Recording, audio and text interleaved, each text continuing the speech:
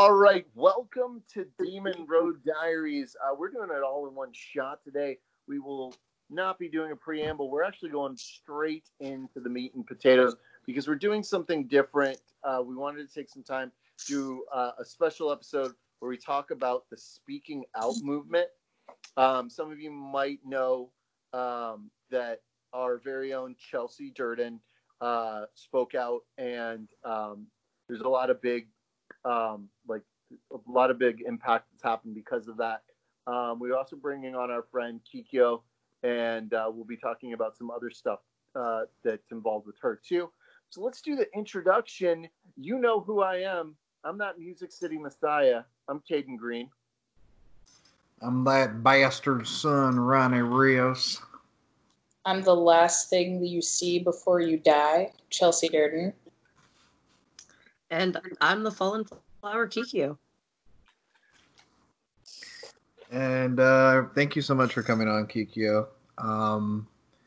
Obviously, as evident by the brave statement that Chelsea made publicly and the many brave statements I know that you've made and lots of talent have made across all media platforms about what's going on.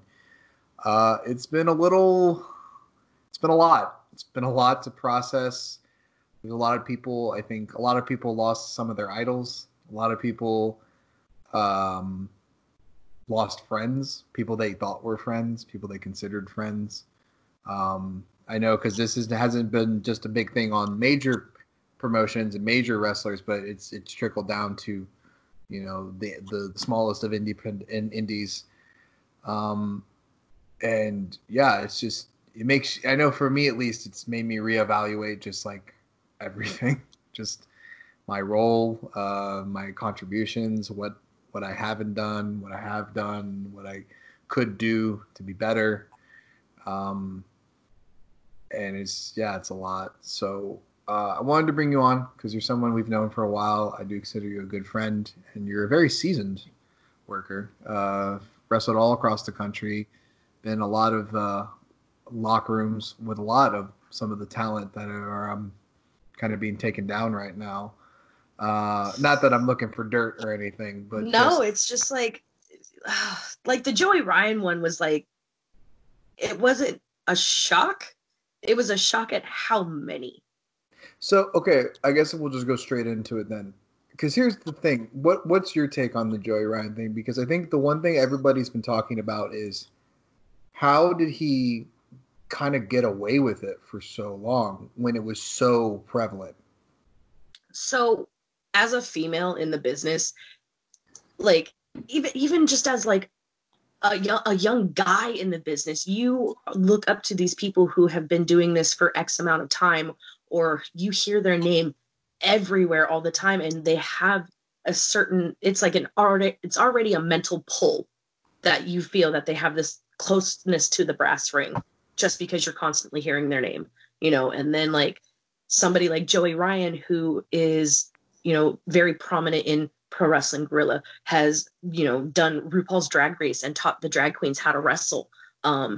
Literally ended up on ESPN for doing a random spot in, I think it was DDT. Like, yeah, it was DDT. He is hugely known. So to try and speak out against somebody of that caliber, immediately they'll be like, oh no, she's just trying to get her name out there. You know, it's like those psychos who say, oh, I slept with Justin Bieber. Like, no, you didn't. You're psycho and you need to go get help. But the fact that so many women have come forward, and like the one that really hit hard for me was when Vanessa Craven spoke out. Like, she's one of my good friends. She's not a small person. So for her, of all people, who's also very confident in herself, like, to feel that small and manipulated to where she, you know, couldn't do anything about it, breaks my heart. Like, I get chills just even thinking about it. That it kills me. The only, like, I never witnessed anything like that, thankfully. If I had, I would definitely have stepped up and be like, hey, dude, what the fuck are you doing? But the only instance I ever had anything like that, we were leaving a show. He had been drinking he was outside in the parking lot, and I went to go to the car so I could, leave. And I'm like, hey, Joey, I'm taking off. He's like, okay, bye. Give him a hug because I've known him since 2010, 2011, something like that. Like, I've known him for... To preface, you're from Sacramento, California, so, like, you're right from his stomping grounds and stuff. Yeah, he was down in Southern California in LA. I didn't really start going down there a lot until about 2013, 2014. But I mean, he'd been booked on shows that I was on because my trainers would, use him for shows or something like that. Mm-hmm. He was on my home company shows quite often, and he would bring up Candace and, bring up Buggy Nova. And so, like, I was leaving the show, and I could see that he was, like, visibly drunk. I'm like, hey, Joey, I'm taking off, good to see you. Give him a hug and, like, pulled back and kind of tried to kiss me. And I'm like, oh, wow, you're really drunk. I'm going to go now. Bye. Just didn't think anything of it because it's just something so prevalent in the business. You walk by, somebody grabs your ass, walks by, makes a comment about your boobs, or, tries to accidentally bump you or something like that. Oh, sorry. It's like, no, You're 12. Go away. It's gross. Yeah. Chelsea, did you want to say something? Or you were going to say something? No, I'm just kind of my brain's just, it's all over the place. I said what I said on early Saturday morning around 4:45. And since then, this past full week, it's just been an unbelievable whirlwind. It happened, feels like it happened like overnight. I had Thursday, I was, living my life, and I took a gander at the Twitter machine and was like, oh, the hell's going on here? And I started getting messages from a lot of my friends and people who knew, bits and pieces of what I've been through. Like, you should say something. You should say something. You should say something. And Rios knows this because he was in my living room when I sat down at my computer over a month ago to write the first draft of what I eventually put up online, because I knew I wanted to say something and that I had to say something. But even back then, even a month ago, I wasn't ready. And a year and a half ago, when I left my old home promotion, I wasn't ready. And I got a text from one of my best friends, and he said, if you were waiting for a sign, I think this is the sign. And I was up all night editing it, rereading it. I had gone to my parents' house earlier that night to tell them everything, because they knew, again, bits and pieces, just like everyone else, but they didn't know the full story, and I felt that it should come from me and not the internet. And that was already, like, incredibly emotionally, like, horrifying in and of itself. And then I posted it. I finally went to bed. I don't think I fell asleep till around 6:30, and woke up maybe around noon or 2 o'clock. And my phone had been blowing up since literally 5 that morning. And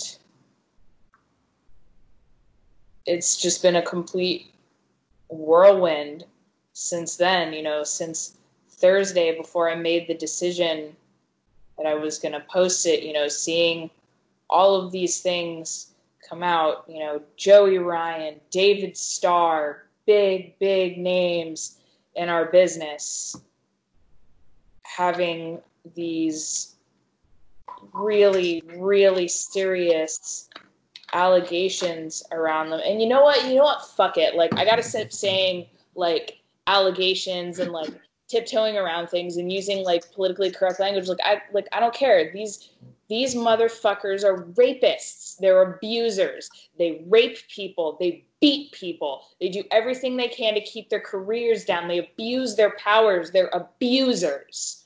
That's what it is. And we as wrestlers, as humans, have to become more comfortable with using that language and calling them what they are. It took me so long to come to terms with the fact that I was raped, and to call it that, and to call my former trainer, who I called out online, Pablo Marquez, what he is, a rapist, because he raped me, and he beat me, and he tortured me, and he manipulated and blackmailed me, and used my love of wrestling and my fear of him and what he would do to me and what he would do to my friends and my family and my pets.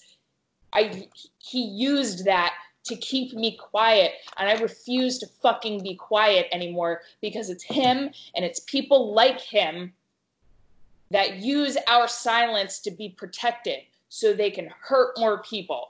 I left Coastal Championship Wrestling in South Florida a year and a half ago, but I did nothing to dismantle the system that allowed him to get away with everything that he got away with for so long.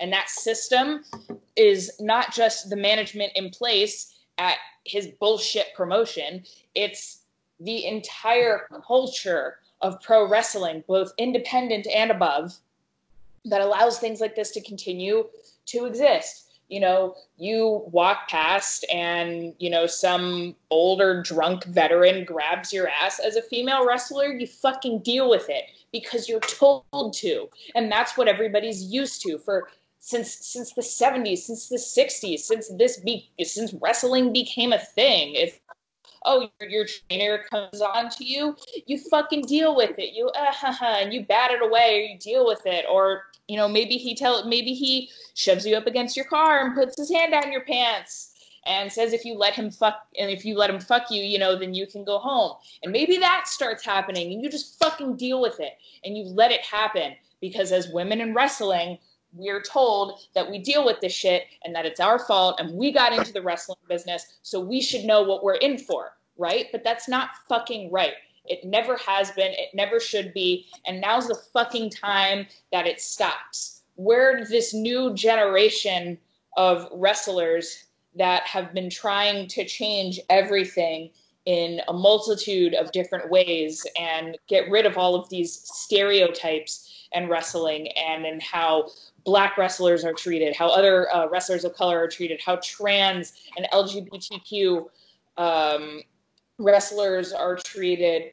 And now it's time to erase and eliminate the misogyny, the covered up abuse, the lies, the convincing ourselves that all of this is okay, because it's fucking not. And I'm sick of it. Like, I started in 2009. And even prior to that, like one of the stories that I had posted about with Big Time Wrestling, not to be mistaken with the one that's on the East Coast, because there is one on the West Coast, and like just hearing you explain everything just like brings me back to all of the crap that I've had to endure and deal with. And I'm so fucking proud of you for even having the strength to do that, because I saw your post and I saw a couple other girls, and I did the same thing. I literally stayed up till like 3-4 o'clock in the morning. I couldn't sleep, and it was just nothing but I was shaking, my heart was racing for no reason. It's like, why is this feeling happening? Like, this person's not even anywhere near me. I don't even know where he lives up until after I posted my story. Like, but like, I was 15 years old when I first started going to independent shows at Big Time Wrestling. It was because I did a meet and greet with Jeff Hardy. And I was like, oh, cool. Like, I didn't know that there's something other than WWE. Let me go to these shows now. And Kirk would, you know, sidle up to my mom. Hey, baby, how's it going? How come you haven't called me? Where you been? And, you know, do that creepy fucking old man snake around the waist thing. And then you know, I didn't notice. I was 15 years old. That was not even a thing I was even thinking about. I just knew that I got to see wrestling, and now sometimes I get to see old WWE wrestlers that aren't working anymore or whatever. But like there was always just a creepy vibe about him, and he always screwed my mom over. He promised us things, and like there was one time my mom and I had driven an hour and a half out to Fremont with our shitty car because he had promised us that he had a new car for us, and that, you know, we had saved up this money to go and trade out this car, and he left us fucking high and dry. We drove out to where we were supposed to meet, didn't answer his phone, wasn't returning any phone call. We called up a couple of the other workers, and they're like, no, we haven't heard from him. And like, we're just like, oh, okay, we really didn't have the ability to do what we just did, and now we have to try and hopefully get home. And then like I started working for him because it was that full circle moment, like, oh, I'm training now because, you know, Jason Styles refused to train me because he didn't like training women. And then Bailey ended up starting training the same year I did, funny enough. The first time I worked for him was fine, and then I did the WrestleFest with him. It was me and Nicole Savoy, and I got to have Molly Holly as my special guest referee, and it was absolutely amazing. We had match of the night on a card that had like Chris Masters and Cody Hall and Ric Flair with an opening promo, and we had match of the freaking night. Like, it was insane. And I'm in the back, we're talking, and it's like me and Nicole, and like Kirk is sitting next to me, and I'm standing up. I've got like Rock and Roll Express over on the left, and I guess Ryan Von Cool was somewhere in there. I guess I must not have noticed him, but he was there when it happened because he confirmed it for me. But Kirk just kind of reached up and put his hand up under my skirt, and I'm like, I flipped out on him. I'm like, what the fuck are you doing? Like, I've known you since I was 15 years old. You're like an uncle to me. Like, how dare you touch me like that? And him and Jason just kind of laughed off, like, oh, it's just a rib, huh, huh, huh, and walked out. And, you know, Rock and Roll Express looked over like, oh, darling, that's not cool. Like, you don't do that to people, like, in their sweet Southern accents. And it was just like so jarring that he would even think to put his hands on me. And I just ended up going outside and like smoking some weed with Chris and Cody. And I'm like, I can't even do this right now. Like, I have to, that pops in my head every time I want to remember my favorite match. And it's not okay. That's the kind of thing that they do, though, is that they test the waters and see, like, how far can I get with this? How much can I get away with? And maybe if you hadn't, you know, immediately reacted that way, as you have every fucking right to, and you should have, and I'm glad you did, maybe push the envelope a little further. And those are the other things they do, is like, you say you can't think of your favorite match without also recalling that. I can't think of any of my favorite matches without that same thing either, because they try to throw it in your face, all the things that they did for you. I'm sure you said, like, well, I trained you and I gave you Molly Holly, you know, as your special guest referee, and look at all the stuff that you achieved because of me. And I got that same bullshit. I brought in Mercedes Martinez for you, and Rachel Ellering, and Santana Garrett, and all these people that you worked because of me, and blah, blah, blah. Well, first of all, fuck you, because I paid them out of my own pocket anyway, because you're fucking broke, you piece of shit. And second of all, that's what abusers do, is they groom you, and it's fucking inappropriate as shit that they do, is they groom you, and they use their power and their position. That's why the fucking the Joey Ryans and all of these people who are in positions in wrestling above people, if you would like to say, they use their position of power and authority wherever they go to get what they want. And sometimes what they want is nudes from underage girls. Sometimes what they want is that cute female trainee over there. And sometimes what they want is a long-term bullshit, brainwashing, manipulative, just whole thing. I'm not making any sense right now. It's just it's moving a million miles per hour. But like, you know, promotions like Big Time Wrestling, like they completely folded, right? Like they're done. No. So Big Time Wrestling is actually one of like the Sorry, last of that's the other one. That's the other one. Yeah, Big Time Wrestling is one of like the last of the territories from California that is still running. They've been running for like over 25 years. And I spoke with somebody who apparently is like a representative for them and has been working with them over the last couple of years.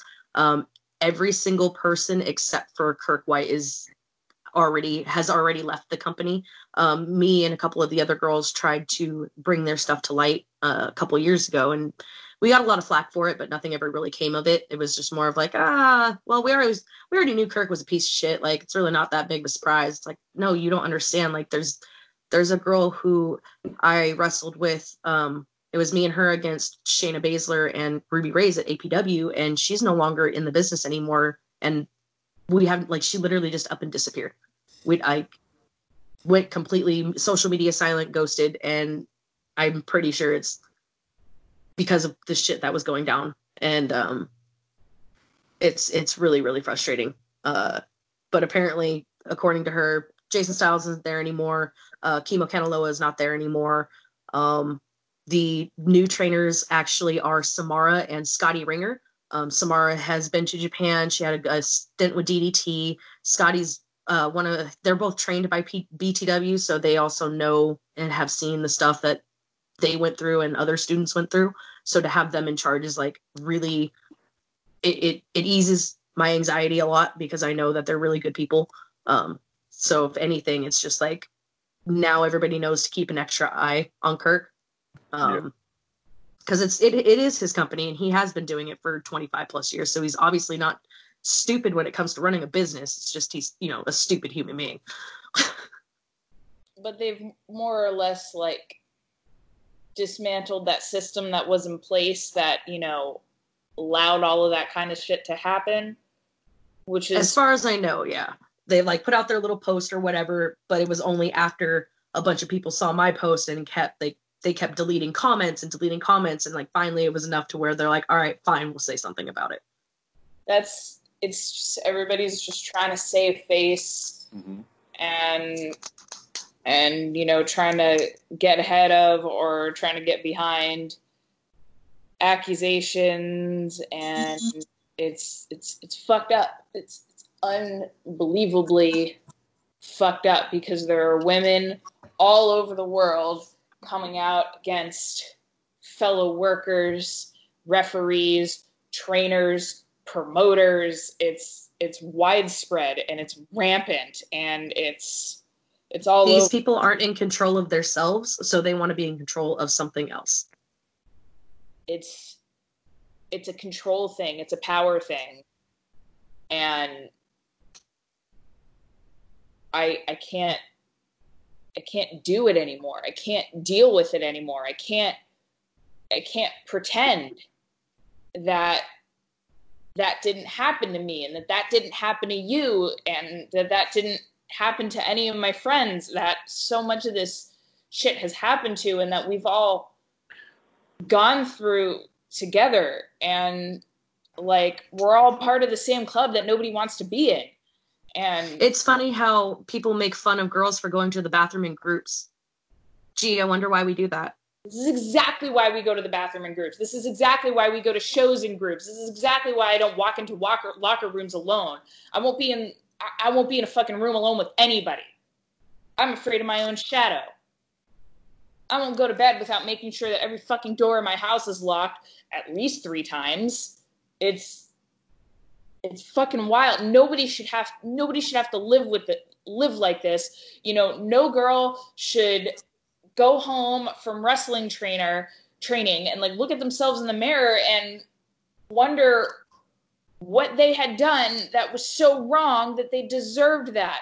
No one should have to get in the ring wondering if like they're gonna get shot on in like retaliation, or if they're gonna get stretched, or if they're gonna come out and find their tires slashed, and all of these stupid things that have been happening to women all over the country, all over the world. It's rampant, and I don't know what it was that sparked it, but I'm glad that it did, and I'm glad we're finally talking about it, and it's becoming something that people can share, and they can find support with each other and know that they're not alone with their pain, and that they didn't do anything wrong, and that they can forgive themselves. And for the people who didn't see the signs, who didn't know that anything was going on, I was talking to Jason Cade the other day, and he was mentioning how, when he's usually in a locker room, he just kind of mostly like keeps to himself. He might talk to a couple of his friends or what have you, but he just kind of, zones out and does his thing, puts on his gear, whatever. And he's wondering, should I have been more vigilant? Could I have been more vigilant? Could I have had my eyes open, seen what was going on, and stopped something? But I didn't. I wasn't paying attention. I had no idea. And people like that, I think, need to forgive themselves too, because I've gotten so many messages from men and women at all levels of the business who I know,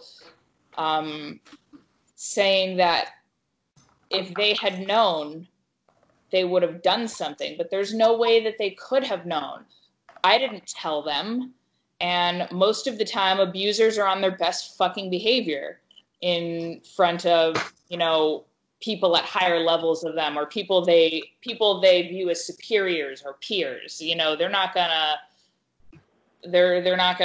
pop off at you in front of like Norman Smiley or something who's visiting your school or in your locker room. That's going to happen behind closed doors. That's going to happen with the ring full of other kids that you've got brainwashed against the rest of the world. It's you couldn't have known. You can't blame yourself for not knowing that anything was going on. What you have to do is stand up now. You have to police. You have to be an advocate. You have to be an ally. You have to police your locker rooms and, check your fucking brother wrestlers. You see them saying some shit about a woman, be like, hey, that's not fucking cool. Maybe don't make a fucking rape joke.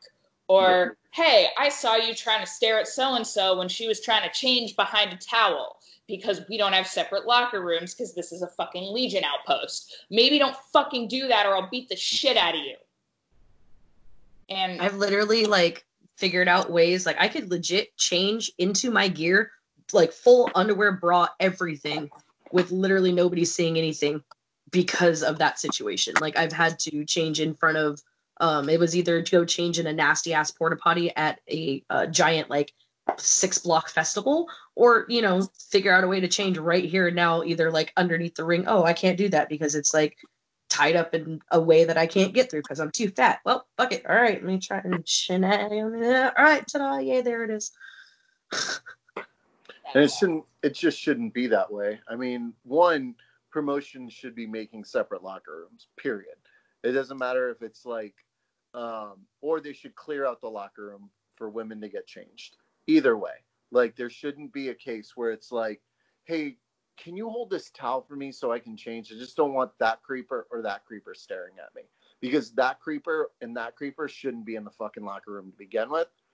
But also, it's up to promotions at this point too, to make sure that, one, they're keeping their locker room creep free, and two, that they're giving women an opportunity, and anyone who doesn't feel comfortable changing in front of all these people, an opportunity to change in a different situation, be it a office, be it a separate bathroom, or like you said, clearing up the fucking thing. If somebody said, hey, would you mind leaving the locker room for 10 minutes so these 4 girls can get dressed, or even this one girl can get dressed, yeah, dude, I'll go play on my phone at my fucking merch table.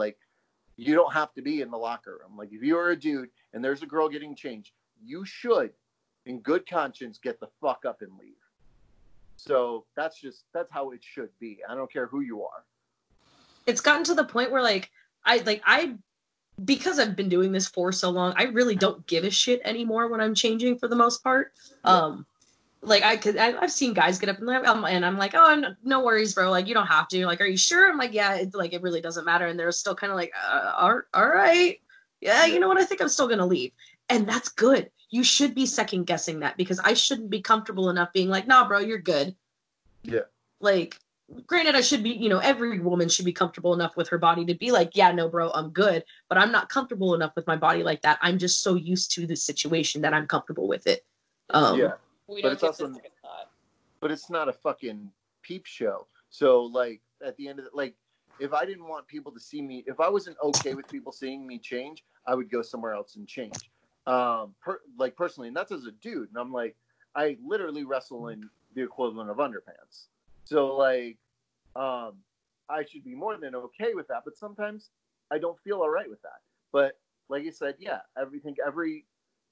if there's a girl who needs to get changed in your locker room, as dudes, as men, and I don't mean, I'm sorry that I'm saying girls because I know that can come off offensive. I mean women, and it's just, just any female identifying person, like, in general. Yeah. Or even if you don't identify as a female, you identify non-binary or other. Like, if you don't feel comfortable having dudes in the locker room, say something, or say something to someone else.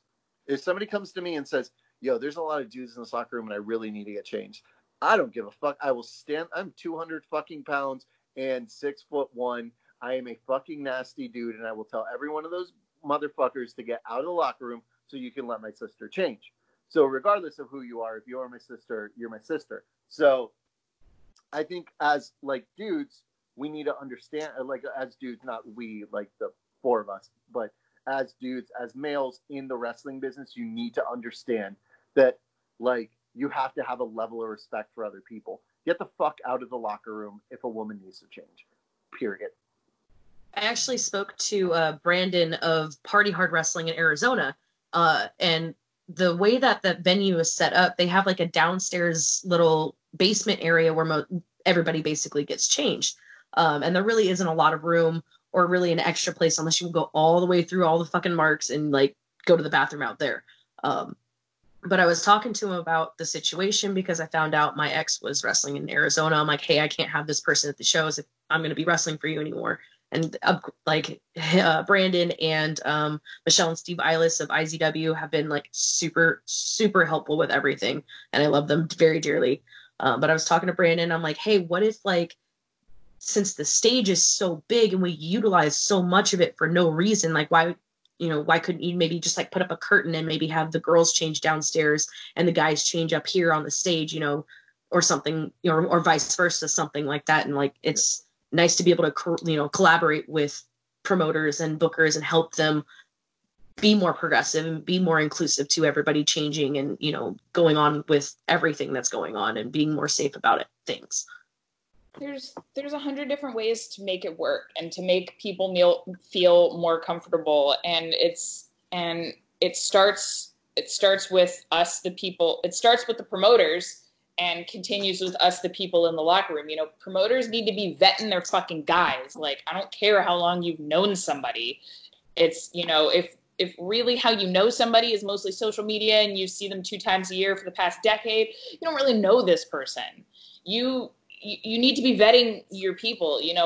A single Google search can pop up things that you've never even fucking considered about these people. It's like, oh, this guy is actually not allowed within 500 feet of a school. Maybe I should address that before putting him on my show where there's so many children and vulnerable people who might be attending the show. Vet your people, and then it comes down to the boys and girls to, be locker room leaders and police their fucking coworkers. It's like, if you see another wrestler kind of looking uncomfortable, say something about it. If you see a girl leave the room and a guy immediately get up and go to follow, maybe that's something you might want to check out. Like, I know nobody wants to be a dick, nobody wants to be intrusive, nobody wants to start shit, but maybe it's time to start starting shit. Yeah. To keep people safe.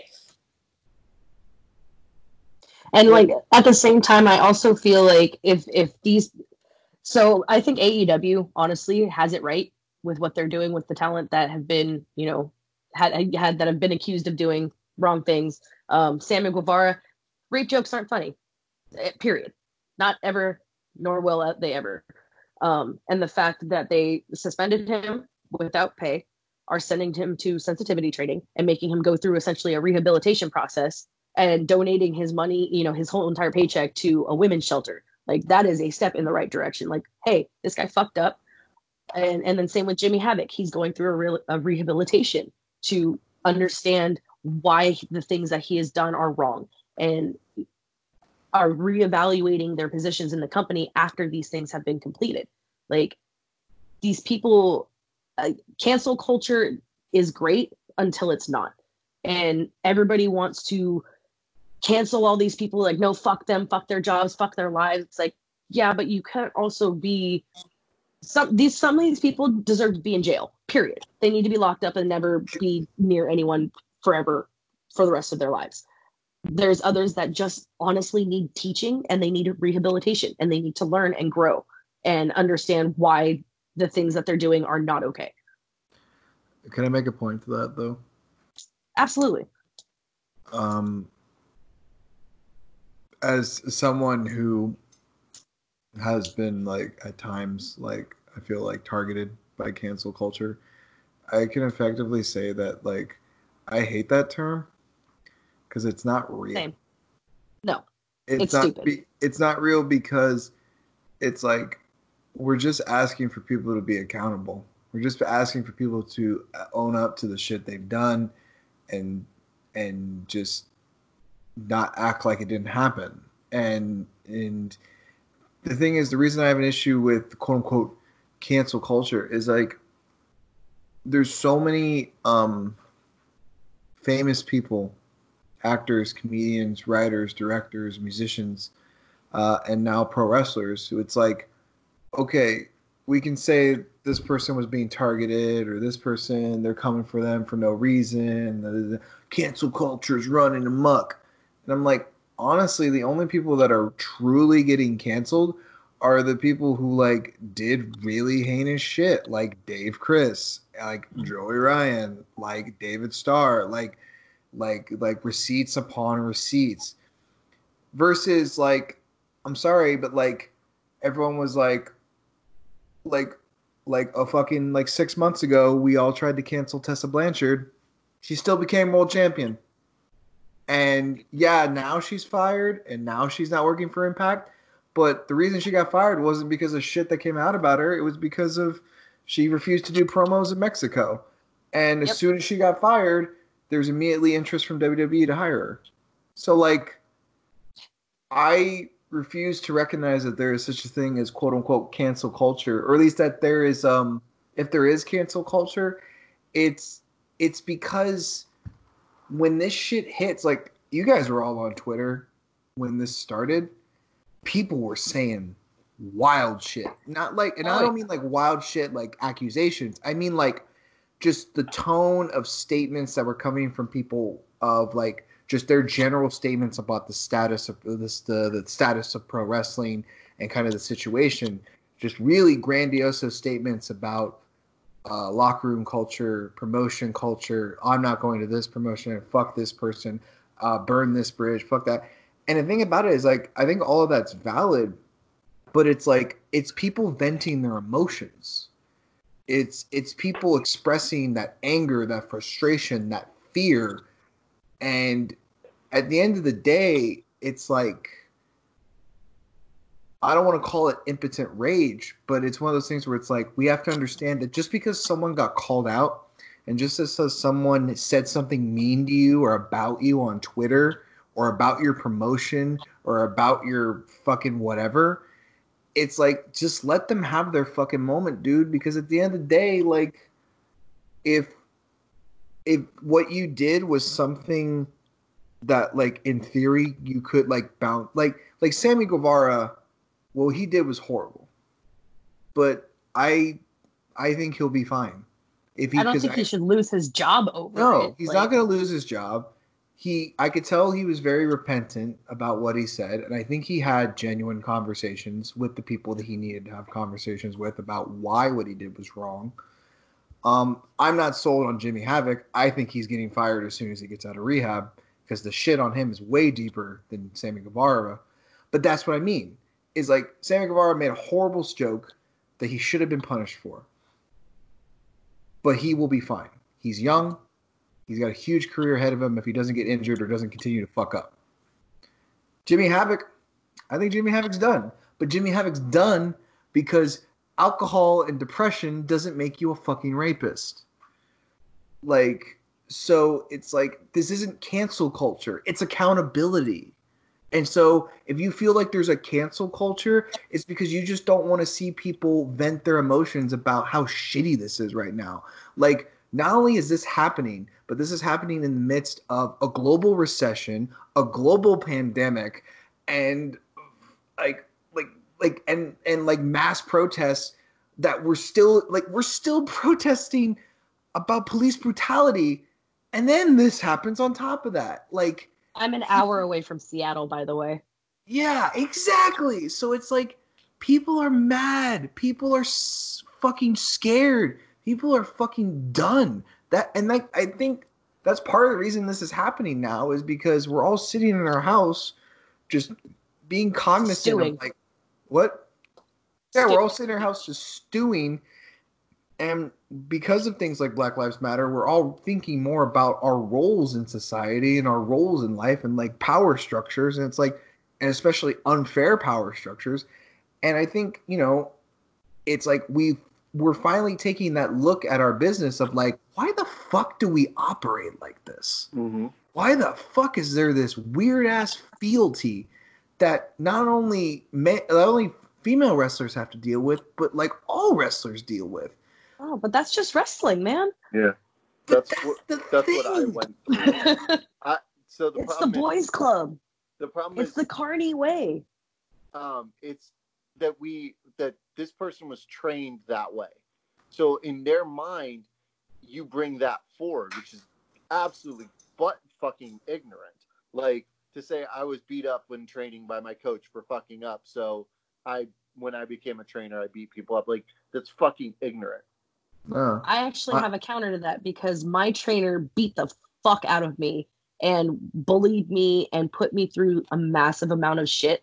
And when I spoke to when I left my school and went to his original trainers, before I got the cease and desist to change my character, I was talking to them and I'm like, I don't understand why I've been treated like this. Like I've literally been beaten and abused and, put down in every possible way you could think of. And they're like, honestly, I have no idea because none of us ever treated any of our students like that. Not once. Yeah. And I could attest to that because I'm literally under their learning tree seeing how they're training people. Yeah. And it's just like, why? Like, no, you're just doing this because you got small dick energy. Yeah. I love the, not to like make light of everything because I do appreciate like the very heartfelt testimonies you and Chelsea have given. But my favorite tweet that came out of all of this when it all started was, did you see Faye Jackson's tweet about this? Probably. Her tweet where she was like, I was like, fuck all these guys. They weren't getting any before they became wrestlers and now they don't know how to fucking act. And I'm just like, oh my God, Faye. And she gives zero fucks and I love it. Mom is right. And I'm just like, yeah, that's like, I feel like that's so much of like, that's why like, I remember me and Chelsea were hanging out and we talked about, we were like going over Joey Ryan's apology statement. And we got to his opening fucking line was, when the dick flip went viral, I went on a rock star whirlwind experience, and I immediately just living this rock star lifestyle. And I'm just like, fuck off, dude. 40. You were 35 years old when the dick flip went viral, and you had already established yourself. You had founded PWG. You had been in Impact. You had traveled all over. You were wrestling in fucking Japan when it happened, like consistently. Like, yeah, like you were already a very revered, worldwide renowned indie talent. You were not a 19-year-old kid whose career just started when the dick flip thing went viral. Here we go. What's alcohol? Here's the What's time drugs? frame. What are women? Fuck you. You were 35 years old. You're 40 now. You know exactly what you're doing, how to fucking conduct yourself.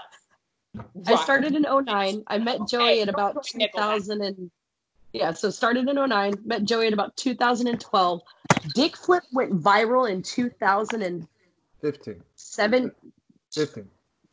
Was it 15? It was 15. 2015. I was working in Sacramento at a fucking sandwich shop, and I literally looked up and went, why is Joey Ryan's dick on my TV? Because we were only allowed sports, because it was like a sports gimmick.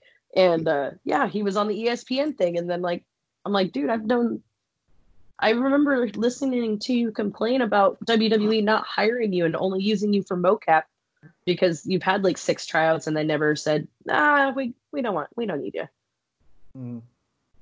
But he's, hasn't done anything prior to the dick flip. Whatever. Yeah, I'm just like, okay, buddy. But like, even if that's true, let's say that's true. This all started with the dick flip. You were 35 years old. If you don't know how to act at that point, brother, you never knew how to act. Like holy whirlwind of uppers and downers and jet lag and like party on, wheeling, dealing, kiss stealing, high flying. What you are. I think. Fuck. All right, I don't want to go down this rabbit hole. I was about to go down a Ric Flair rabbit hole, but I'm like, let's not do it. So I guess one thing I want to segue into is, was there, and feel free to not share if you don't want to. Was there any, because I want to get it to the idea of as wrestlers, obviously there's some people that accusations come out about that we consider friends, or we thought we knew on a deeper level beyond just, hey, how are you? Handshake in the locker room. Is there anyone? Well, I'm not going to ask you. Is there anyone that you are personally struggling about? Because I don't want to dive into that. But what would you say is the best code of conduct or best etiquette about trying to navigate that? Of if you feel like your friend is someone that you you didn't think they were, or did something you didn't think they were capable of. And see, that's what's really hard, because people can lie. They're used to lying. What's to say that they're not going to just lie straight ass to your face like they've lied to everybody else? No, I've never done that. Okay, well, why does she say X, Y, and Z? Oh, well, and then you can kind of judge their response from there, because if they're trying to hide something, you can tell if you know that person well enough, or if you think you know that person well enough. And people have tells, when somebody's trying to lie, period. It's really difficult when somebody that you thought you knew and somewhere you thought was home comes under fire, and you can't find literally any evidence whatsoever. The person denies every allegation that has come out, but the problem is that nobody knows what the allegation is. It's just something happened.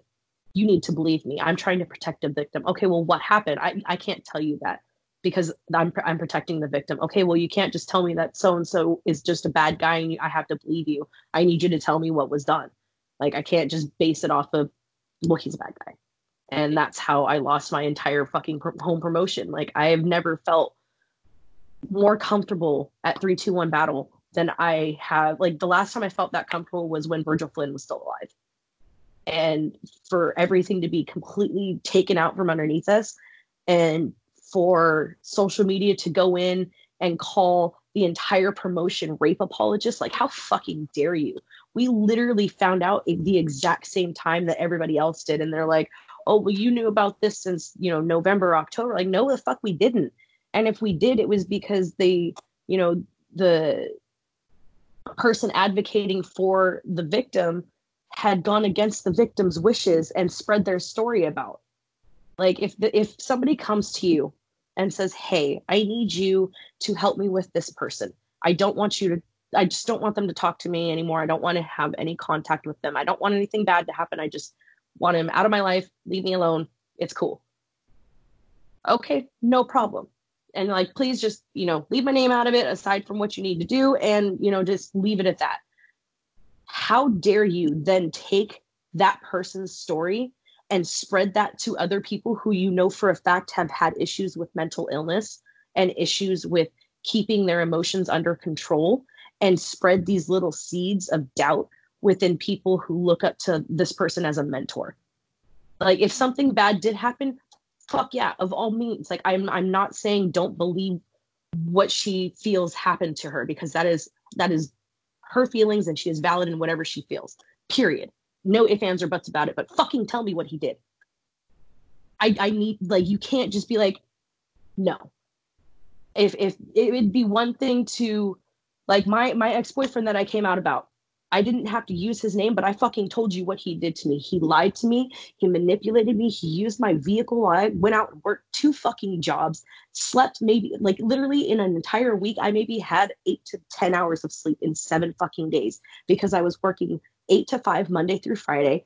I would work graveyard shifts Sunday, Monday, and Tuesday.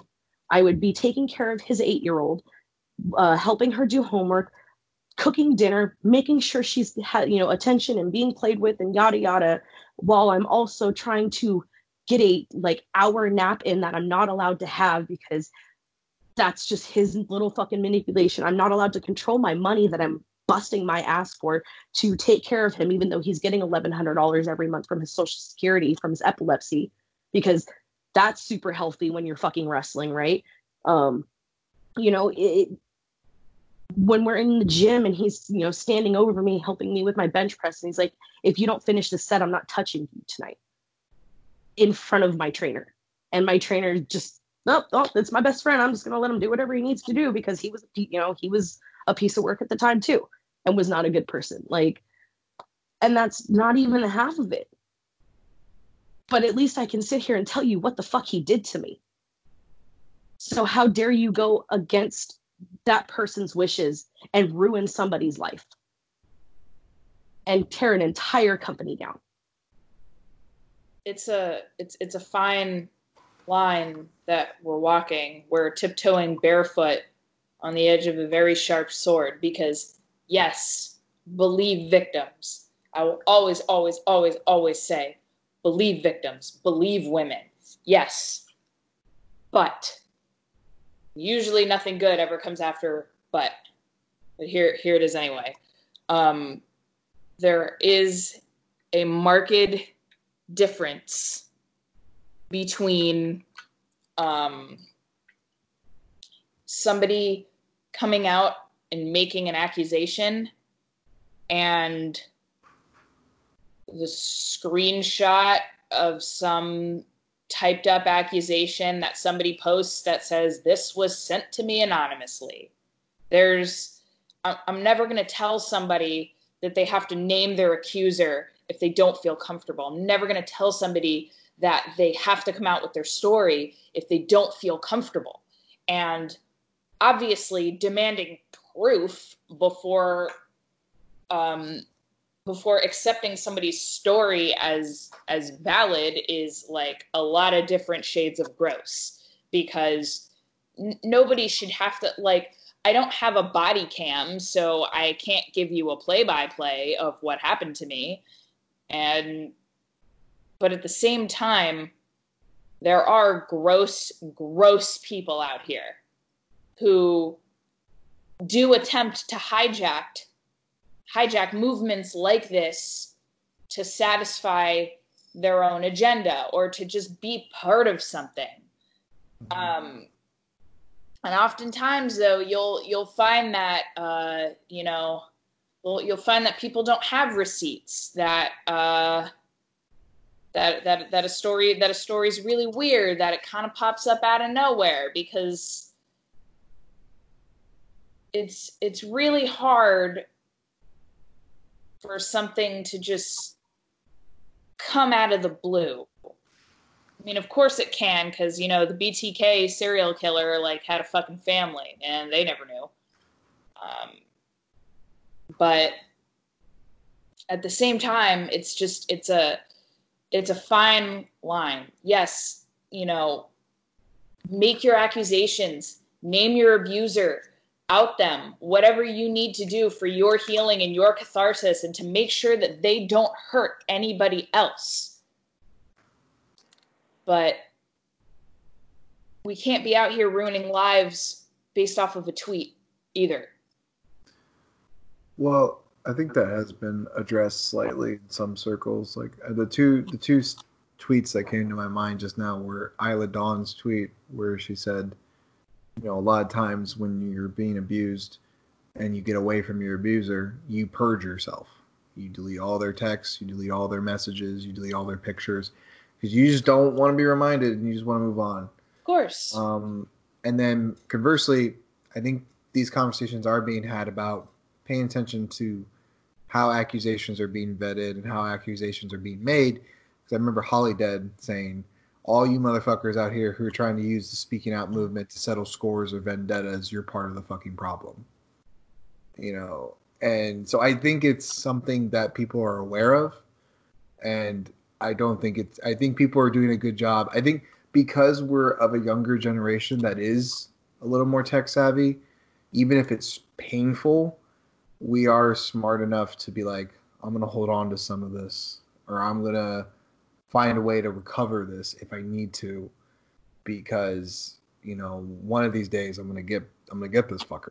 And also it's just, I do think like we have to do, like, there is going to be a lot of conversations about like the degree of accusations. Like, I think there's a big difference between, like, say, like the shit Mance Warner got called out for, which is just... Wait, Mance Warner got called out? Fucking hell. For what? He got called out. Well, he got called out because, like, he just was, like, hitting on girls and didn't realize There's a difference between a shitty person and a shitty boyfriend. Like... Yeah, well, I'm saying, like, he was, like, hitting on girls and he was like, I'm sorry, I wasn't trying to sexually harass anyone. I was just horny. Like, like, I mean, he said it more articulate than that, but that was essentially the gist of it. It was, I was just horny. I didn't know I was bothering anybody. Versus, like... He's like, I'm just being Mance Warner, baby. Yeah, versus, like, shit that... Not that he shouldn't be called out for that, because that's bad behavior that has to get corrected. But there's a difference between, I think, that versus, like, what fucking Dave Chris was doing, or what fucking shit like or Joey Ryan, or like I'm trying not to name the same 6 people over and over again, like Mark Haggerty, who is soliciting nudes from a minor, Travis Fate, Ligero, Jack Gallagher, like just Dave Lagana,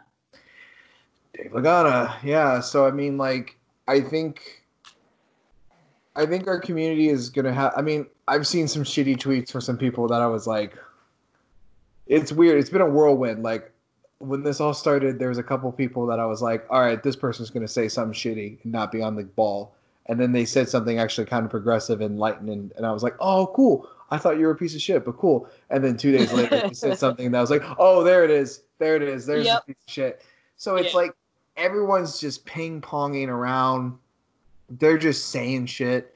Everyone's mad. Everyone's frustrated. Everyone's shocked. And it's just like... emotion, and there's a lot of, stuff that has to be addressed, difficult conversations that have to be had. I think in general, like, we as this generation of wrestling are, being good at holding everybody accountable for what's going on right now, as far as making sure, for the most part, that people aren't, throwing the baby out with the bathwater for no reason.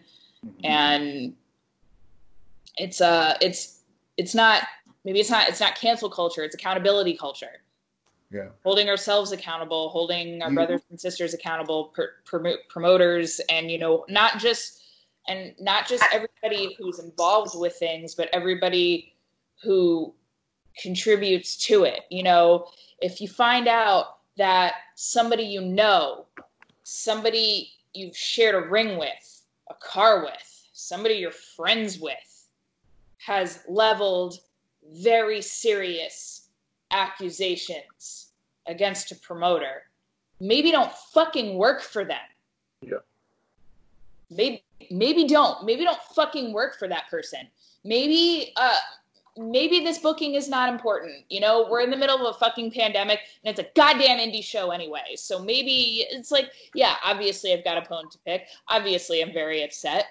That's no secret. And I won't hide that I'm really fucking pissed at everybody who decided to work a Coastal Championship Wrestling show on June 20th, knowing what happened to me at Coastal Championship Wrestling. Yes, I'm mad at every single one of you, and you all know who you are. I'm coming out and saying it because you made that decision. You decided that 20 or 30 or 40 or 60 bucks was more important than your integrity. And if that's you, that's you. Okay. But you have to live with what you did, knowing what happened. And some of you have known for a lot longer. And you did it anyway. But that's you, man. I'm not gonna beat the shit out of you if I see you in a locker room. You know, they're all just gonna catch COVID because I highly doubt he's following any kind of procedures. I'm not gonna fucking drag you on social media, whatever. I'm not gonna fuck with you anymore. And I don't think anybody else should fuck with you either, because clearly you can't be trusted to hold anything in your life accountable, least of all your morals. But that's just what it is. Don't work for child molesters. Don't work for pedophiles. Don't work for rapists or abusers. Don't work for women beaters. Don't work for serial abusers. Don't do any of those things. Don't solicit nudes from children. Don't work with people who solicit nudes from children. It's like, these are all standards of Pocket Bible. Don't be a cunt. It's like, it's not difficult. It's like you pull out your little list of morals and there it is. Everything I got from that was fuck Chasing Rants. I mean, yeah, like, wow. Can I tell you guys a story just to lighten the mood a little bit here? Because this has been a heavy episode. While I go eat this cookie. I got stroop waffles. So many moons ago, Kaden and I thought it'd be fun, or at least easy, to kind of bilk this video game tournament at a Mark convention. And so we were going to go, and the whole gimmick was, it was like a NWO fan meet thing. We didn't really care about that. No offense, Hall and Nash. Yeah. But one of the gimmicks was they had like a tag team NWO revenge tournament. And if you won the tournament, you got $600. And I was like, hey, we could beat a bunch of fans in this tournament, and we got money for new gear. And he's like, sounds like a plan. Sure enough, we lost in the first round. I lost it. Yeah. But what was really carny about it, not that tournament specifically, but when we got there, fucking Chasing Rants decided to set up a booth for his school, and I'll name her because fuck it, I don't care. Amber Nova. So Amber Nova's there, and I'm gonna be on that show with her in fucking August. I don't care. So she's in there. Well, because she said it. So this is her quote. This was right after the Izzy Effie thing had just happened, where Effie gave Izzy a fucking choke slam. Yeah. So they're talking. We were there, and there's another wrestler there, and she was talking to him, and she was just like, "Yeah, we know that there's pictures," because I guess Izzy had gone to their school because she was looking for a school to train her.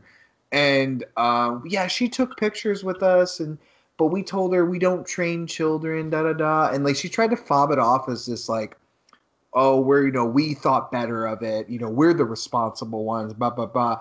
And it took every bit of my being to not burst into that conversation and go, really, is that what happened? You had the better thought on that one. Or was it by the fact that her father, Izzy's father, is an actual parent who pays attention to who's going to be alone with his fucking daughter And maybe, just maybe, he Googled fucking Chasen Rants. And lo and behold, what did I find? Not only is he a sex offender, but his crime was soliciting a 15-year-old. So, say what you will about Alex Porteau, because God knows there's a lot we can say about Alex Porteau. Don't even get me started on the pug. Child rapist is not one of them. So... No. The only thing they both have in common is asshole. So that's why she went and got trained at 2.0. So the first time that I ever heard of Chasen Rants, I was watching VH1, and lo and behold, what do I see? Tool Academy. That was the first time I ever saw him, and like he's like, "Oh yeah, I'm a professional wrestler," and I'm like, "Fucking what?" And then when I went to go to Florida for a month, his name popped up, and I'm like, "Huh." And for some reason, like legit, none of his past had popped up at all when I looked him up, but apparently I didn't search hard enough. I do find it funny that he has to have a Facebook under a different name in order to contact talent. Jesus Christ. We worked, or no, I didn't work a show. I went to a show that a couple of my friends were on, and he had to work under a mask because the promotion didn't want to have him associated with the promotion. But they still booked him, didn't they? They still booked him. Okay. So I guess I want to touch on that then, as we get to like the later end here. Kikyo, where like, I feel like pro wrestling's under this mass fucking programming right now. Like we're all under this fucking deep rooted fucking, like we've all been groomed basically to if you will, to operate in this way that doesn't make any fucking sense. The way that we just accept the shittiness of pro wrestling because that's pro wrestling. That's what you deal with to be in pro wrestling. And it just seems to just create this culture of abusing ourselves or putting up with abuse or tolerating this shit, turning a blind eye so that promoters and fuckfaces can just keep doing what they want to do, not paying anybody or paying very little and just putting everyone in harm's way to do God knows what. Get the rocks off, just fucking just act like they got a big dick for once. Do you think we're at a turning point that we can finally start to deprogram ourselves and start realizing that this is a skill set, this is a profession, and we need to start acting like it? Like, yes, we all love pro wrestling. It's our craft, it's our passion, and we would, most nights we would probably do it for close to free, if not totally free. Depends on who it is. Depends on who it is. Do free. But like, I don't know, I'm just like, because, Chelsea was telling about the people that worked at CCW show, and in the back of my mind, I'm just like, yeah, but that's that fucking diluted programming we have of like, you don't cancel fucking bookings, you stick to all your commitments, you fucking blah, blah, blah. And to me, that sounds like shit that like what you talk about, like an abuser does, where they convince you that this is what's expected of you, and you're not better than the rules. You're not better than these expectations, Like, who the fuck do you think you are to cancel a booking? And it's like, it just relinquishes all this power to promoters and to trainers. And it's just like, I'm so tired of this fealty that we have in pro wrestling, this mindset that we're constantly paying dues and that we're just constantly shit. And we have to be so grateful that we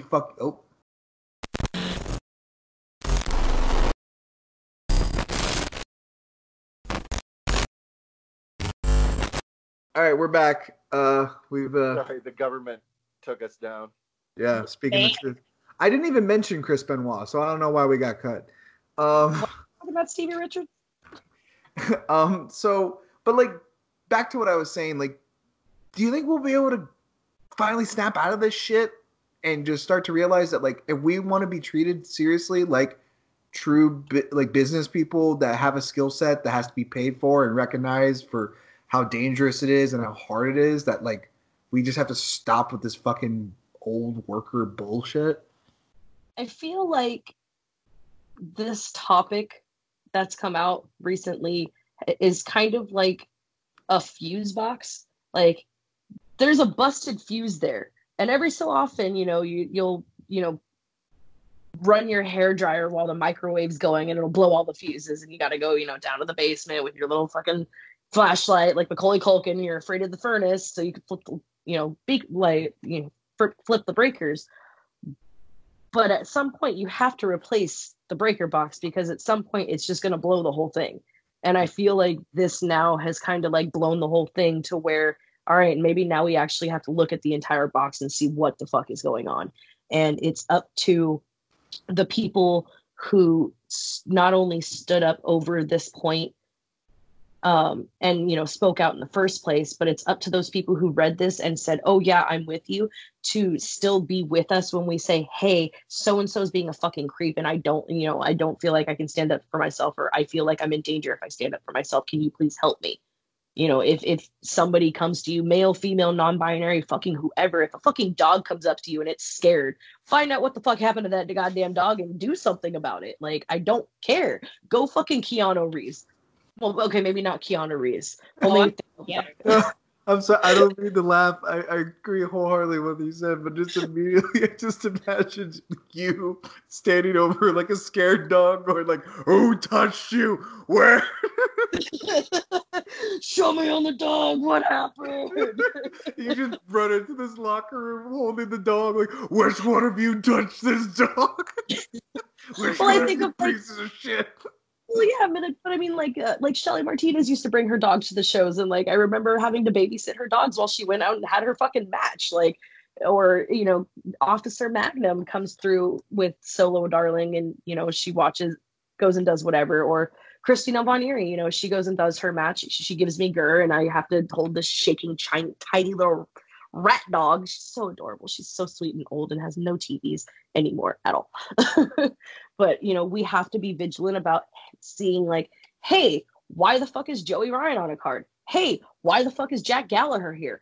Didn't you see what happened? Okay, well, yeah, I understand, but I still booked him anyway. Okay, why? Did he complete rehab? Did he go do this? Has he become a better person? Has he shown, and if these people do end up coming back, they need to be under the smallest fucking atom microscope so that if they even, like, if there's even I want them to wake up like the first episode of Boondocks, be like, you were dreaming about telling people, why would you were dreaming about telling white people the truth again, weren't you? Like, I told you not even to dream about it.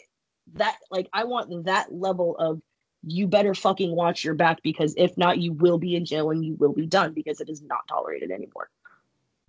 So do you think it's possible? Do you think we will get to that point? I think so. I really like what Max the Impaler has been doing over in Ohio with everything with Rockstar Pro and Dayton. Oh, anybody else order that shirt? Because I sure as fuck did. So before COVID hit, she and I were actually supposed to tag at 3-2-1 Battle for Battle Mania. It was supposed to be myself, Max the Impaler, Rhea Von Slasher from British Columbia against Dave Turner, Malcolm Flex, and one of our debuting students, Drake Kwan. And it was going to be fucking amazing. Basically a giant Hoss battle of 3 Hoss women versus 3 Hoss men. And it was going to be fucking great. And then the next day, she and I were supposed we were supposed to fly down the next day to LA and be in a Thumbtack Massacre match for my deathmatch title. So we were supposed to have an amazing weekend, and I'm really sad that it didn't happen, but I'm really proud of her for coming up. And, there was a list that Max had come up with about holding people accountable for things and having some sort of code of conduct and having like a zero tolerance / strike system, because there's certain things that there's an absolute zero fucking tolerance for, and they will never be allowed to come back or what have you, or maybe it is brought to the authorities depending on the situation. But there could also be a strike policy, like, hey, Sammy Guevara made a rape joke, like, all right, you know what, bro, that's strike 1. We're gonna have to, this is your warning, please do this before you can come back. All right, cool. He did whatever he needed to do, but he's got that strike. And then, obviously, depending on severity, it's like the law when it actually works. Yeah. It's really not that hard to not be an asshole and be like, hey, you fucked up before. There's 3 strikes in baseball. It's really not that difficult.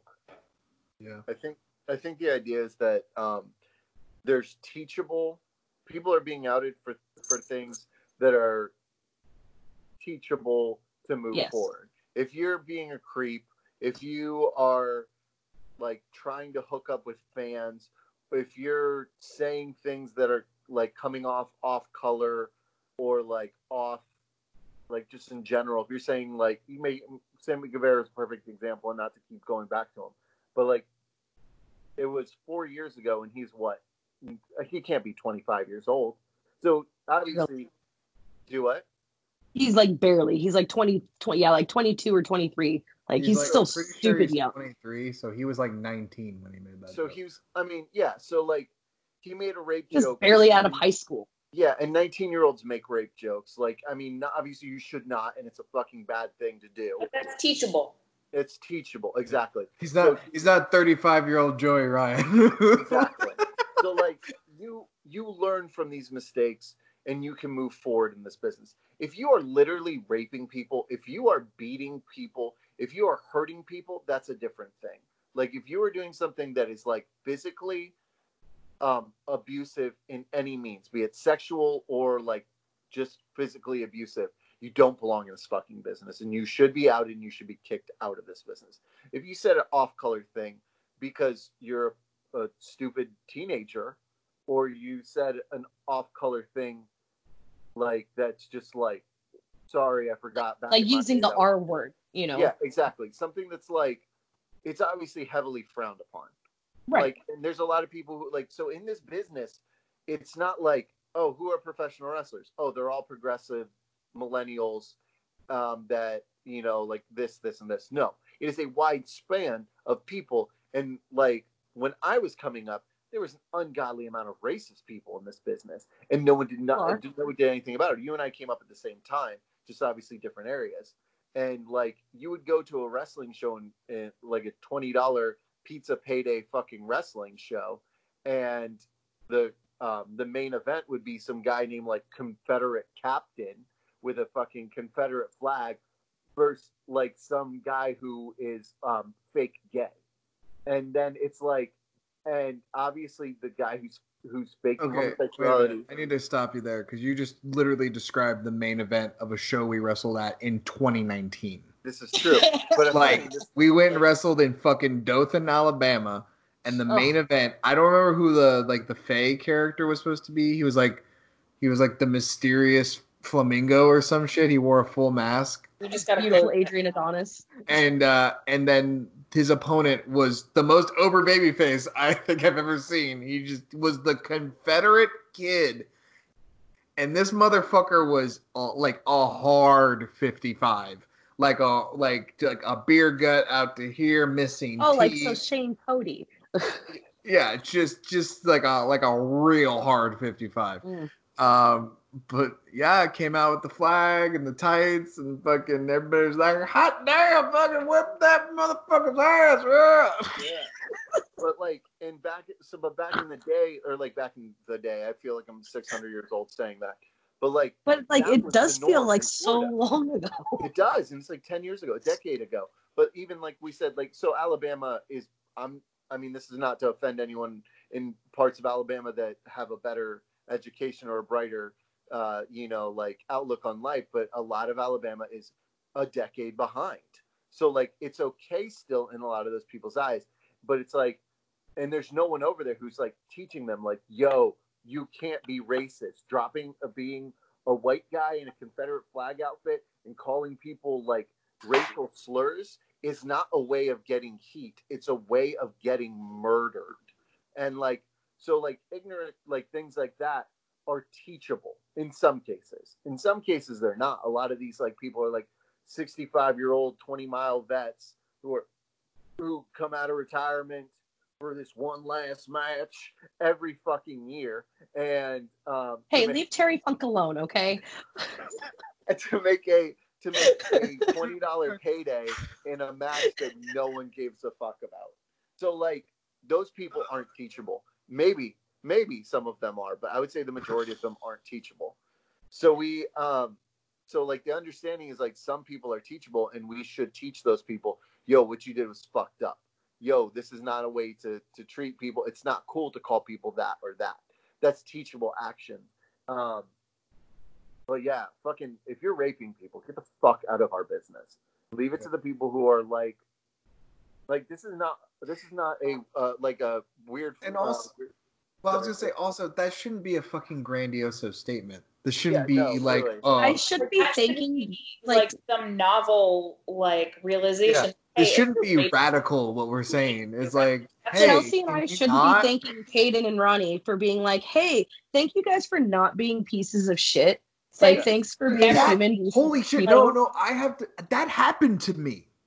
I was messing. I think I said that to you too. So maybe you did, but I remember specifically. I'm not gonna name her, but I was talking to a female worker, and I was like, "Hey, you know, a lot of shit's happening. You know, if you ever need to talk, it's cool." And then she literally goes, "Thank you, I appreciate it. Also, thanks for like never being weird and never crossing the line and da da da da da." And I'm just sitting there. Oh, I think I remember you telling me about that. And I'm just like, I shouldn't be getting thanked for this. No. That's not something we being a person. Praising people for. That's like bottom of the barrel humanity things. Like I think Eric again. The door open. Eric Stevens picking up trash. Thank you for not raping people. Like the fuck. Eric Stevens had the best tweet. He goes, "I'm not a good guy in wrestling. It's just that the bar is so low, it's under fucking ground." The bar is so low. We went to the bottom of Mariana's Trench and we couldn't fucking find it. We sent James Cameron after that motherfucker. Nowhere to be found. And so, also, like the thing that I'm catching on Twitter is like wrestlers who want to get like some like kudos or pats on the back, being like, "Hey, book me because I'm not a piece of shit." Hey guys, just so you know, I've never raped anyone. Hey guys, congratulations. Hey, do your best Barry Horowitz and just pat yourself on the back there, buddy. Now listen here, boys. I've never done anything wrong in my life. Like, Jesus, fuck, man, that's not a humble brag. Like, nobody's not even a brag. You know what? I'm gonna tweet this later. I'm like, hey guys, you should book me because I've never like sexually harassed anybody that I know of. # humble brag. Yeah. So like, the bar has never been lower. # James Cameron. Like, so if you're one of those wrestlers, like obviously fans, anyone listening, if you are one of those wrestlers who thinks it's okay to tweet, "Hey, you should book me because I'm not a rapist pervert." No, don't do that. How about I not book you because you're a twat? Yeah. Just ignorant. Fucking ignorant. So ignorant. You gotta be so ignorant. But you know what's not ignorant? I want to know, before we wrap up today, because I want to end on something positive. Kikyo. Good fucking luck, brother. Kikyo. Ronnie. If there's anything I know is going to be great, is that when we can finally crawl out of the fucking pandemic, crawl out of this hellscape that is fucking 2020, and we can get to some goddamn fucking wrestling.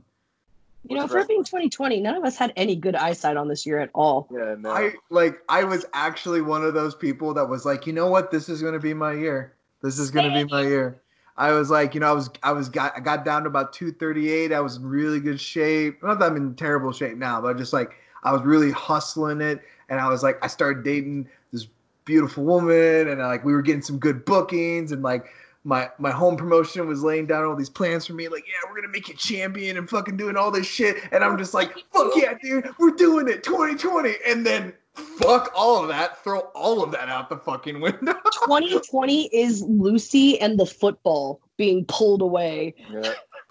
From Charlie Brown. We are all Charlie Brown. Is 2020 Lucy and the football, or is 2020 Lucy trying desperately to stop all of the candy on the conveyor belt, but it just keeps coming? Oh, God. But I want to know, Kikyo, who is your Wrestle Crush Wednesday? Okay, so I have a story. Okay. About my Wrestle Crush. I have physically met this man twice in my life. I have seen him in person 3 times. The first time I met him, I hyperventilated and cried. And will never, ever live this down, because tell me why 15 fucking years later, I did the same fucking thing, meeting him backstage doing extra work. So I was 15 years old and I met the one and only Jeff Hardy. How did I know? How did I fucking know? I don't know why I thought this was going to Mick Foley, and I'm like, why is everyone going? No, I met him on my 16th birthday. Actually, it's me and it's me and Ziggy that cry when they meet Mick Foley. I didn't know. I didn't cry when I met Mick. I got to talk to him on the phone like a week beforehand, and then I did, but I cried. And then I met him on my actual birthday, and the autograph that I have from him says "Happy Birthday" with my shoot name. Love, Mick Foley and Zocco. Mm-hmm. So that was pretty cool. But yeah, so I'm like 15 years old. I've never met a wrestler before ever in my life, and it sucks because like BTW was an integral part of my childhood. Like I met all of these people through BTW. So there's like, I have very, very, very fond memories of this company. So I'm like second person in line. I've been there since 6 something in the morning. The meet and greet's not even until like 2 o'clock. Jeff's late. It's like 3 something. I'm like, I don't give a fuck. I will stay here all goddamn night. I don't care. He finally shows up and my mom's like, hey, you know, he's here. I'm like, yeah, whatever, Mom. And I just continue, you know, barking out with these, you know, friends that I've now made. And he walks in and he like has his head down. And I just remember literally looking at him, following him with my face, and my mouth dropped. My eyes just welled and started just fucking, like, it was like a waterfall. Just could not control the amount of tears coming from my face. I started hyperventilating and everyone around me is like, oh my God, what the hell is wrong with this poor girl? Like, is she okay? I'm like, oh my God, he's real. Like, he's fucking real. Like, holy shit, he's real. And I let like 5 or 6 people go ahead of me. Finally got calmed down enough to like walk. And I've got my, the green JH Jeff Hardy shirt. I've got another camo shirt underneath that had fishnets that I had stuck my fingers through. And I had a pair of green cargo pants with a shit fuck ton of pockets. So I was like leaded the fuck out, but with a Jeff Hardy shirt. Because duh. And I miss all those pockets, man. Right? It was nice to have pockets. My leggings have pockets, so that's good. But yeah, so I've got my book. I've got my Hardy Boys book. And I'm like, okay, I'm gonna do this. I'm finally gonna meet Jeff Hardy. This is amazing. And Kirk, piece of shit. Hey, Jeff, this is that girl that I was telling you about. Why would you do this to me? Immediately start crying all over again because, you fucking asshole. And Jeff is just like, oh my God, like this poor girl is just falling apart in front of me and I don't know what to do. And he's like, oh my gosh, darling, like, it's okay, man. You don't have to cry. It's okay, honey. You don't have to cry. Like, I'll be coming back soon because he was in between his WWE and TNA stint. And he hadn't been picked up on TV with TNA yet. It's like, you know. I have to ask that. Did your heart like melt? Did he call you darling? Because I just imagine him calling you darling. Darling and honey. It was like, I imagine like the second Jeff Hardy calls you darling, your whole system just goes into shutdown. Like, if I had video of it, I would give AJ Lee a run for her money. Wow. Okay. It was that bad. Like, I looked at AJ and I'm like, oh, that's cute. Because I was a fucking mess. So I finally take he signs it, my name's spelled wrong. I give no fucks because he did it, don't care. The most I could get out, aside from, I think, my mom telling him my name, was, you're my favorite wrestler. Yeah, no shit. And you can see the picture. Like, I have to find the picture and I'll send it to you guys of me. Just my eyes, just bloodshot red, and I'm like standing next to him, just trying to smile and not cry at the same time. Oh, and went to McDonald's afterwards, calmed down, got like the photo blown up. His shirt smelled like him for like literally 3 months because I took it off and put it in a shadow box with the blown up photo of the 8x10. And we went back just so, like, you know, I'm 15. I'm like, I just want to go look at him. You know, I just want to stare from far away because I want to marry this man because I'm 15. And got to have like a normal conversation with him afterwards because my mom went up to Kirk and was like, hey, like, she's calmed down. Is it cool? Like, he's on lunch right now. She got to talk to him for like 5-10 minutes. It was really awesome. But flash forward to 15 years later, I'm in Arizona for SmackDown Live. And it was the night that Goldberg came out and said that he was going to fight Bray Wyatt, I think it was. And like the Bellas got announced for the Hall of Fame and everything. It was really awesome, really fun. Had an amazing time. Got to have my face on there for a little blip with Goldberg. But we're standing there before the show in a line over by the medical area so we can get all checked out and make sure we're good. And I had told my friend Michelle about this. And I really did not expect to see Jeff there whatsoever because he was on injury. Well, lo and behold, I'm standing there, just bullshitting with one of my friends. And Michelle's like, hey, Kikyo, don't look now. I'm like, huh? Tell me why this man was at the end of the hall. And I literally looked at him and I turned around really quick and I'm like, no. And I couldn't even help it. I'm like, I'm full makeup. And I started fucking crying. I'm 30 years old and I started fucking crying. So I'm like, no. And I'm like, no, oh God, trying to like control my breathing. I'm literally having another panic attack. This is not okay. And I was able to calm myself down enough to where like I was normal when he walked by. And I'm like, okay, deep breaths. He like went into get like a massage for like 20 minutes and then came back out and said like his highs and gave us all handshakes and stuff. And I don't know if I will ever be able to look this man in the face without fucking crying. Jesus Christ. It's all right, man. I cried on my couch when the Undertaker lost. I think we all fucking cried when that happened. Yeah, but like I didn't talk to anyone for the rest of the night. It was like really traumatic. That's a story for another day. But I just don't want you to feel alone with your tears. Yeah, no. So I had my Fitbit on this whole time, right? I ended up like, for some reason, my head said, "Look at the time." So I checked the time and I kept that time in my head because I went back and looked at my heart rate from the time frame that I saw him. It was fucking exploded. My heart rate went from like a resting like 80-ish. It dropped to like 60, and then it didn't register at all for like 5 minutes, and then it was spiked all the way up to like 180. Did it like immediately contact EMTs? Be like, you did. Like, we're pretty sure something's wrong. We think her heart has been forcibly ripped from her chest. Yeah, it was just so weird to be like seeing like this normal boom, whoosh, and then it was like finally like do. Jesus Christ. One of these days I'm gonna be able to do it because I've done this with Matt and I've been able to do this with Edge. Haven't met Christian yet, but I want to be able to tell all four of them like, thank you for what you've done for me in this, for everybody in this business. You guys are the reason why I'm even here in the first place, because it was the Terry Invitational tournament that made me finally look at wrestling and be like, this is exactly what I want to do. I was like 10 years old. Yes. I've gotten to meet, it's weird, like, I'm pretty good at like not melting down in front of wrestlers, but if I meet anybody from the Attitude Era, it's like, you could even just be like a jabron from the Attitude Era, but if you were working in that time period, I was just like, oh my God.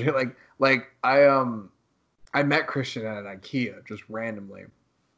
I like Christian. Like, I'm not like, oh, he sucks or fuck that guy, he's overrated or some shit like that. Like, no, but it's fucking Christian. Christian's a good wrestler. Like, I perfectly enjoy his matches, but I would never be like, yeah, Christian's my favorite wrestler, or like Christian's the fucking best. Like, he's just Christian.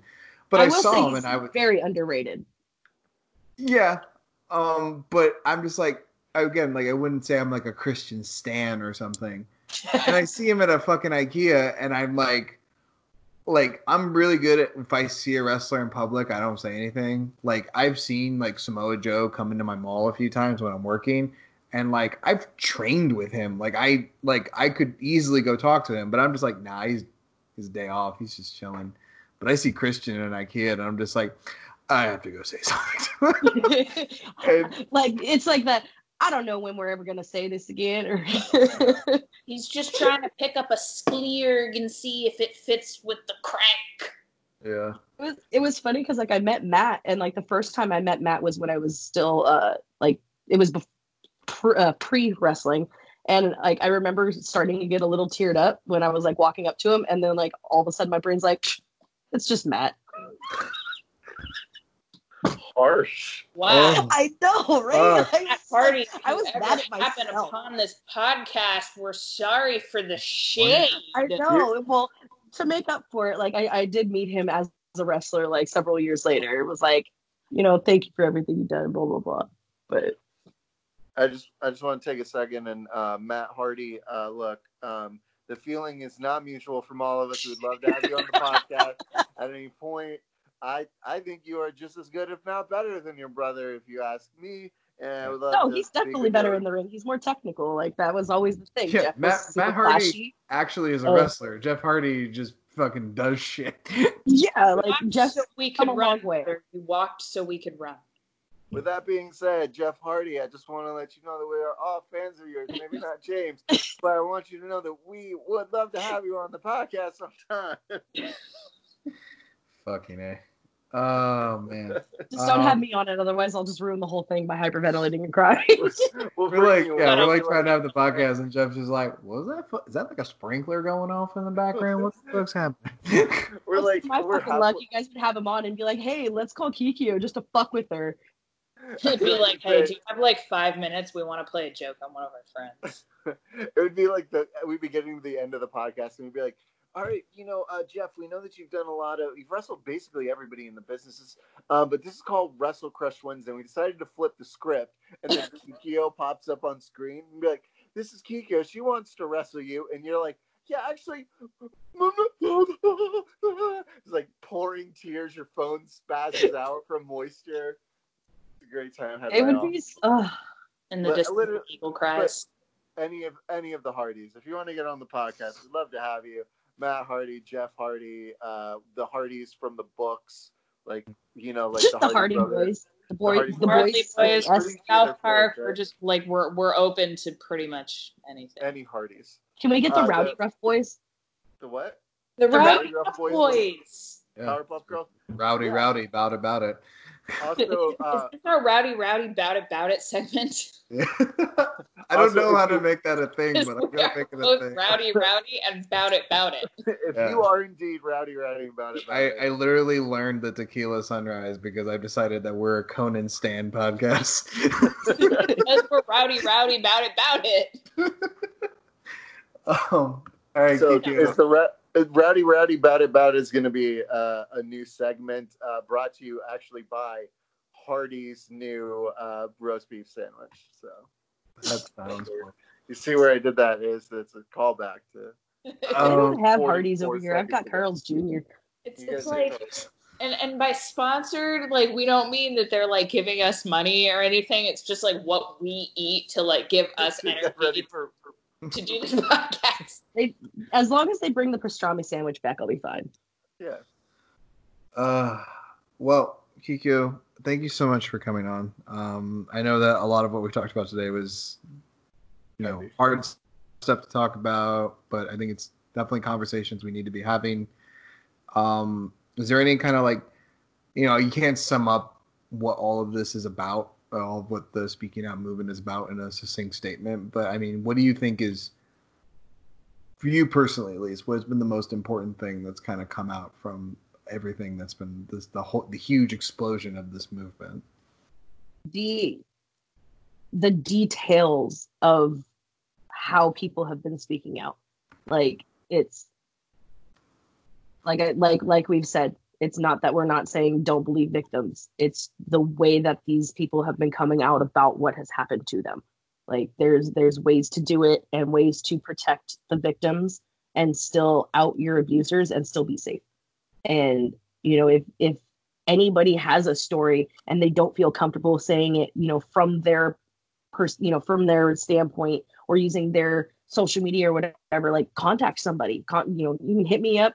I'm sure, you three have your DMs are wide open to help, people. Like it's where there are people there for you. And I don't want people to be scared anymore. And that's the whole point that we spoke up for. We have had to carry a weight that we should have never had to carry in the first place. And we're finally saying, fuck you. This is not our weight to carry.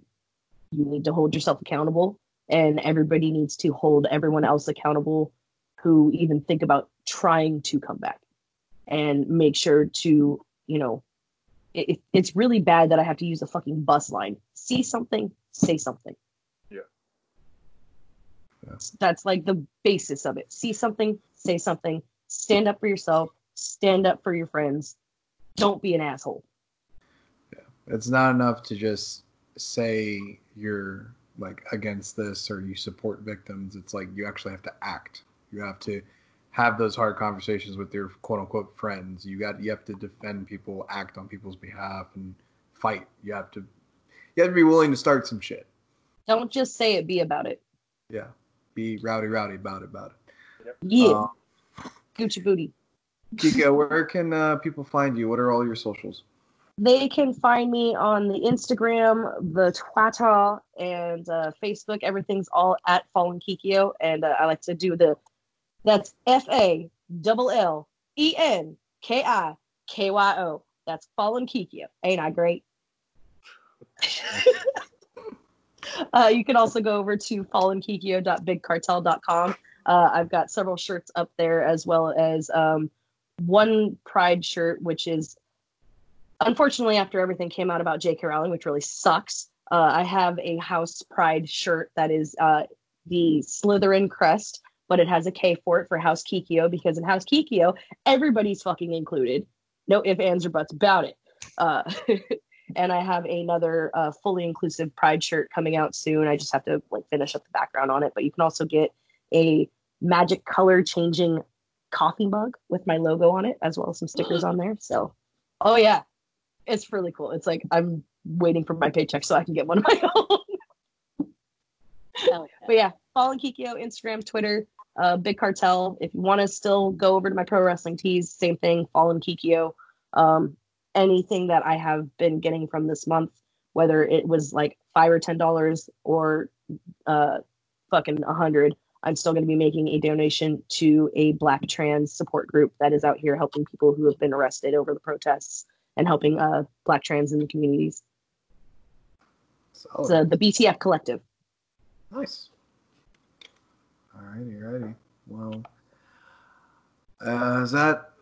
I think that's it. Yeah. Oh, and you can also catch me in Minnesota in St. Paul for Kickstart My Heart, August 1st. I'm not sure on the brewery company, but if you go over to Kickstart My Heart on Instagram or Facebook, you will see everything that we've got going on. Show starts at 7. Tickets are already on sale. It's gonna be awesome. It's gonna be I'm on the show. Amber Nova's on the show. Ashton Starr will be there. Lindsay Snow will be there. So I'm super, super stoked to see some old friends. So Lindsay Snow. It'll be a lot of fun. Ashton Starr's cool too. I just don't know him. So I will drop our socials real quick. You've already found the podcast, so feel free to share the podcast and let your friends know that you can listen to Demon Road Diaries on almost every form of podcast listening service by simply searching Demon Road Diaries. You can find us on Facebook and Twitter by searching Demon Road Diaries. You can find the Coda at We Are the Coda on Twitter, Instagram, Facebook, Gmail, and at prowrestlingtees.com/WeAreTheCoda. You can find me personally on Instagram at Music City Messiah and on Twitter at Music City KG. We've already made such a ruckus. You want to go? Sorry, my cats are trying to chew on my phone charger. You can find me on Instagram at Durden Says, Twitter at The Durden Says, prowrestlingtees.com/Chelsea Durden if you are interested in helping me put my cats through college. Stop chewing that shit. I love them. I really do. It's just I don't want to buy another phone charger. And as always, my mother is very sensitive. Please leave her alone on Instagram. And you can find me on Instagram and Twitter at Bastard Son Rios. We've been over this. Stop adding me on Facebook. And I'm thinking about maybe saying fuck it and downloading a TikTok. We'll see where that goes. I don't think I'm going to post anything. I just, I want to keep up on the memes. Memes are important to me. Fair. Yeah, I liked that Kesha song too. All right, guys. And I think it's more important and more imperative now than ever. Please, please, please stay safe and stay jacked.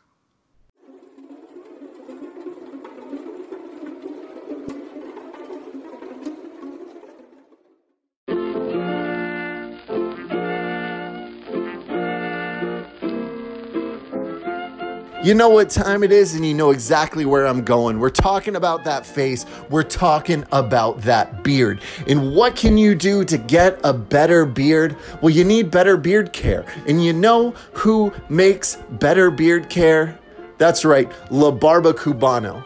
La Barba Cubano just put out a brand new scent called Bloody Hell, and it is a blood orange, clove, and cinnamon scented beard oil. It also has the essential mix that helps soften your beard, promote healthy beard growth, and keeps the skin underneath feeling great. So head to Instagram, find La Barba Cubano by simply searching La Barba Cubano on Instagram. Give it a follow, and then head to the site and pick up some better beard care. And while you're ready to check out, use the code Demon Daddies to save yourself 13% on checkout. Get yourself some better beard care with La Barba Cubano.